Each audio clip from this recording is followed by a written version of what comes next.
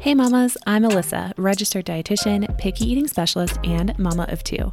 You're listening to the Nutrition for Littles podcast, aimed at helping you raise healthy, independent eaters.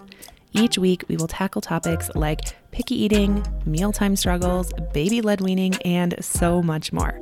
Let's jump right into today's topic. Hey, and welcome back to the podcast, and welcome to 2024. How is it 2024? I do not know, but this is the first official podcast of 2024 for Nutrition for Littles, and I'm so excited for this year as far as podcasting goes. I have a lot of really exciting things that I want to do with the podcast, on the podcast, and so I hope that you will subscribe and stick around for it, and of course, share with your other mom friends as well. But I'm so excited to get this new year rolling off with some picky eating content for you here on the podcast, plus hopefully some fun guests for you to not only learn about picky eating, but other areas of motherhood, get a little insight into maybe some other specialties that can help you make motherhood easier or feel more seen in motherhood, and of course, give you more tips and tricks to raise happy, healthy little kids into well-rounded adults. So I'm super excited for what's to come, but I thought this would be kind of a fun episode to kick off 2024 and talk about the 5 first things that I would do to reverse picky eating if that was a goal of mine in 2024. So this is actually a post that I shared on Instagram that I know a lot of people found really helpful, and I wanted to elaborate on it and expand on it. So I had shared on Instagram 3 things that I would do starting today if I wanted to reverse picky eating in 2024. And so we're going to dive into those, but then I'm going to add 2 more because my podcast buddies get the best. You understand? You guys get the best. So first and foremost, I said we should sit down with our kids and eat. Now listen, we are coming out of a very busy season. If you're anything like me, you might have been traveling around the holidays. You might have been sick during the holidays. You might have just been surviving around the holidays. It was such a hectic season. And oftentimes when busyness gets the best of me and the family, oftentimes I find myself maybe feeding the kids separately, and then we eat after they go to bed, or we're eating lunch at different times or weird times, or I'm skipping meals altogether because I'm so busy. I'm just feeding them and moving on with my day, cleaning up the kitchen while they're eating or doing some work or something like that. And I really want to encourage you to get back to sitting with them while they eat. Now, I'm not going to sit here and bore you and list out the reasons why this is so important for your child's development. There is literal research, and there's no one that denies the outcomes of this research, that family meals are one of the most important things and biggest predictors of your child's success in life. And when I say success, everyone defines it very differently, but essentially, social success, financial success, mental health success, all of those sorts of things and more come when family meals are more a priority in a child's life. So listen, there's research out there. We can spend some time on there, but what I find really important, especially for picky eating and reversing picky eating, is that eating with a parent, someone who they trust, is one of the most important things that you can do to help your little one trust new foods. I usually like to describe it like this. If, let's say you are walking through Target and you see a book on a bookshelf and you're like, oh, that cover of that bookshelf looks interesting, but I don't know if it's any good. I've been burned before. I've bought books before. I haven't really liked the ending, or I haven't even finished them. I don't know if that's worth my time. Maybe you pick it up, maybe you read the jacket and you're like, yeah, it kind of sounds intriguing, but I'm not totally sold. And you put it back and you keep walking, right? You're just not sure about it. Now imagine that you are out to coffee with a girlfriend and she cannot stop raving about the newest book that she just read. She read it in 4 hours. It was so good. It took over her life. She couldn't put it down. It was like everything for her. She was so excited to read this book. She didn't, all the twists and turns, and it was so thought-provoking and interesting, and you literally could not stop reading it. And she recommends you go out and buy it. What are you more likely to do?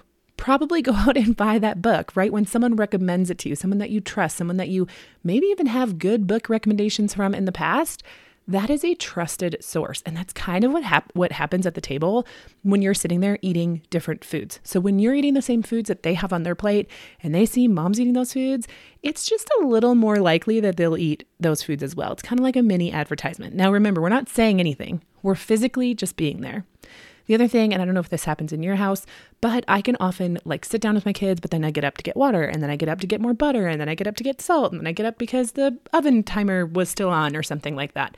And every time that I get up out of my chair, for some reason, it's like a permission slip to my kids to also get up and get out of their chair.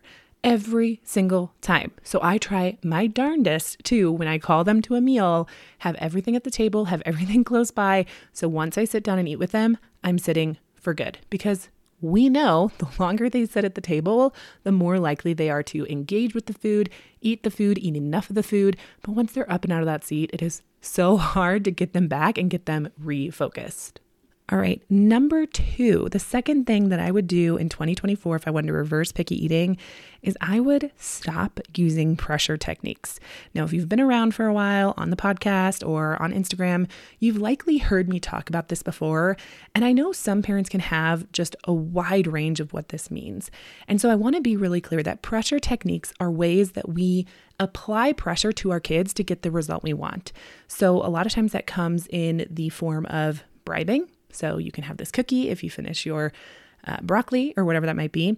Negotiating. So you're going back and forth, like really debating with them over how many bites they need to have, what they need to eat in order to get whatever it is that they want. Sometimes it's a special food. Sometimes it's time to play. Sometimes it's video games, whatever it might be.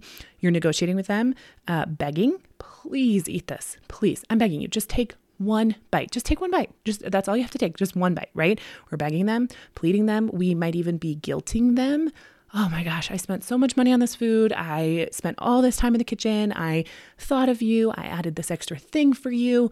Why aren't you doing this? Mommy made this food. Don't you want to make mommy happy? Right? Like, it's so common for us to slip into that guilt. And sometimes we may not notice it because it is true, right? Like, we spent time, we spent money making this food, and we feel like in order to justify that time spent and that energy spent, they should eat it, right? It's like a tit for tat. It's back and forth. You owe me this. But sometimes that can overspill out of our thoughts into what we're saying to them, and it becomes guilting, which is a form of pressure, right? And think about any time you've been guilted into anything. Does that really stick? Does that habit really stick with you? Or is that something you're doing just to appease the person who's guilt tripping you? And or you might even be the person that as soon as someone starts guilting you, you run the other direction. You're like, well, now I'm gonna dig my heels in. And the answer is absolutely not. Well, our kids are the exact same way. Even with pressure, we look at things like demanding, right? You have to eat this food. You cannot leave the table until you finish this plate. You cannot have XYZ until you finish this plate. Maybe it's something that they don't necessarily have to earn, but they lose if they don't eat or perform for us in that moment. So all of these things are considered pressure tactics. There's also another one that's kind of sneaky that's all about praising them. So sometimes parents can get really in the groove of praising their kids for eating certain foods. And in the moment, it might feel kind of good, but in the long term, now our kids are eating just to make us happy, just to get our praise and attention and feel worthy of love, which is obviously probably not what we intend. But when we praise them or overly praise them, our kids will start to act in a way and behave in a way to get more and more praise, especially some kids, right? Some kids, maybe not. But if we start to use praise as kind of this treat, instead of an actual physical treat or cookie, we use our praise, our attention, our love, maybe we're bragging on them to get them to eat. Again, that's moving the reason why they're eating from internal to external. There's an external reward that they're trying to get. So this still falls under the umbrella of pressure tactics. Now, that being said, I know a lot of parents who feel like their kids don't feel like it's pressure to praise them. They like to praise them for certain things or certain behaviors. So of course, take the meat and leave the bones, like whatever works for you and your family and whatever works for your kid. But I just want you to be on the lookout. Okay, we got Hawkeyes going on. What's actually influencing my kid to eat?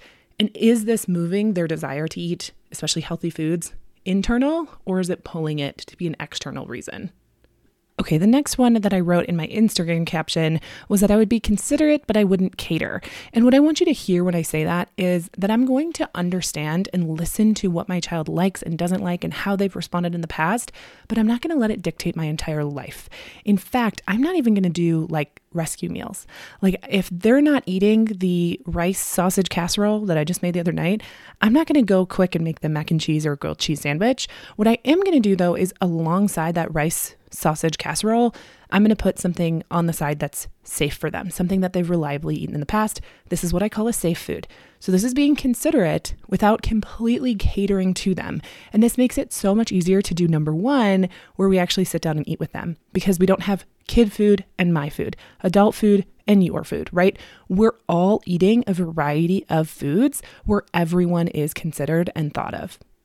Okay, the next thing that I would do in 2024 to reverse picky eating is to really pay attention about how I talk about food. What I say about food, what's good food, what's bad food, what's fattening food, what's skinny food, what's going to help me lose weight, what's going to help me gain weight, what's going to help me reach my goals, how much I should eat, when I should be eating, all of those sorts of things, especially in January, especially in the new year, especially around all of this kind of talk around dieting and getting healthy. I would be really intentional about the words that I am saying around food, how I am modeling, what foods I'm eating, how much of those foods I'm eating, why I'm eating it, why I'm not eating it, if I'm beating myself up with food or withholding food or exercising because of food, whatever that might be. I would be really intentional about my health goals. I'm not saying you can't have health goals. What I am saying is I would be so intentional about how I talk about it around my kid. Oftentimes, picky eating presents as normal picky eating when it's actually rooted in beliefs around food that maybe parents have. And so sometimes kids might go one way where they go the same way as the parent, where they go, oh, this food is unhealthy, this food is bad, this food is scary, and they like run the other direction, and then they're afraid of like high calorie foods. But some kids will say, ooh, this is really uncomfortable and I don't know what this means. Like especially toddlers, they can't understand and can't articulate what they might be feeling or ask questions. And so they see mom afraid of a food that they think is delicious, right? Like sugar cereal or something like that. And instead of pulling away from that food like mom's doing, they dig into that food and they can't stop eating it because it's so uncomfortable and they need to figure that out. And believe it or not, and you'll start to see this pattern if you haven't seen it already, things that are uncomfortable, boundaries that we have set up, things that we have said, what do kids do? They push up against that boundary. 9 times out of 10, they try to figure it out. And that's because they're trying to learn where that boundary starts, where that boundary ends, why it is the way that it is. They're testing, they're learning, they're doing like if-then scenarios. And that absolutely happens around food too. So I would be so intentional about how I talk about food, or even if I talk about food or if I say things out loud, sometimes even just our facial expressions, our bodily like movements, even things that we are or aren't doing can absolutely play a role in our children's eating habits. And so I say this with all the love in the world and all the support for your health goals in the world, but I really want you to be intentional about how you're talking about food around your child, because it's not just about you, it's also about you being a role model for your child. And last but not least, I would focus on making mealtimes fun again. A lot of times with picky eating, and I remember being there myself, I was dreading mealtimes. I either didn't want to be a part of them, or I wanted them to be as fast as possible, or I was stressed about how much he was eating, when he was eating, what types of foods he was eating. Should I give him more? Should I not give him more? Should I, have him sit here? Should I have him sit there? Did he sit long enough at the table? Like I was so in my head that mealtimes were like oddly quiet and not fun. And like, I didn't know what to ask him because I didn't want to ask the wrong questions. And I didn't want to like question him all the time and create this like quiz scenario at our dinner table. Or sometimes I was quizzing him and I didn't even realize it. And so I just realized that meals like weren't our time to connect and weren't really fun for us until I started bringing back different parts that would be fun for us. So maybe that's playing a game. Maybe that's enjoying some music while we have meals. Maybe that's making up cute little stories with our food. Maybe it's just being goofy and silly, enjoying, a little pre-mealtime fun where we're roughhousing or chasing or playing hide and seek or whatever that might be. Lighting a candle, putting down a huge funny placemat that they're eating on top of, using funny utensils, whatever it might be. Bring some fun and joy back to mealtimes.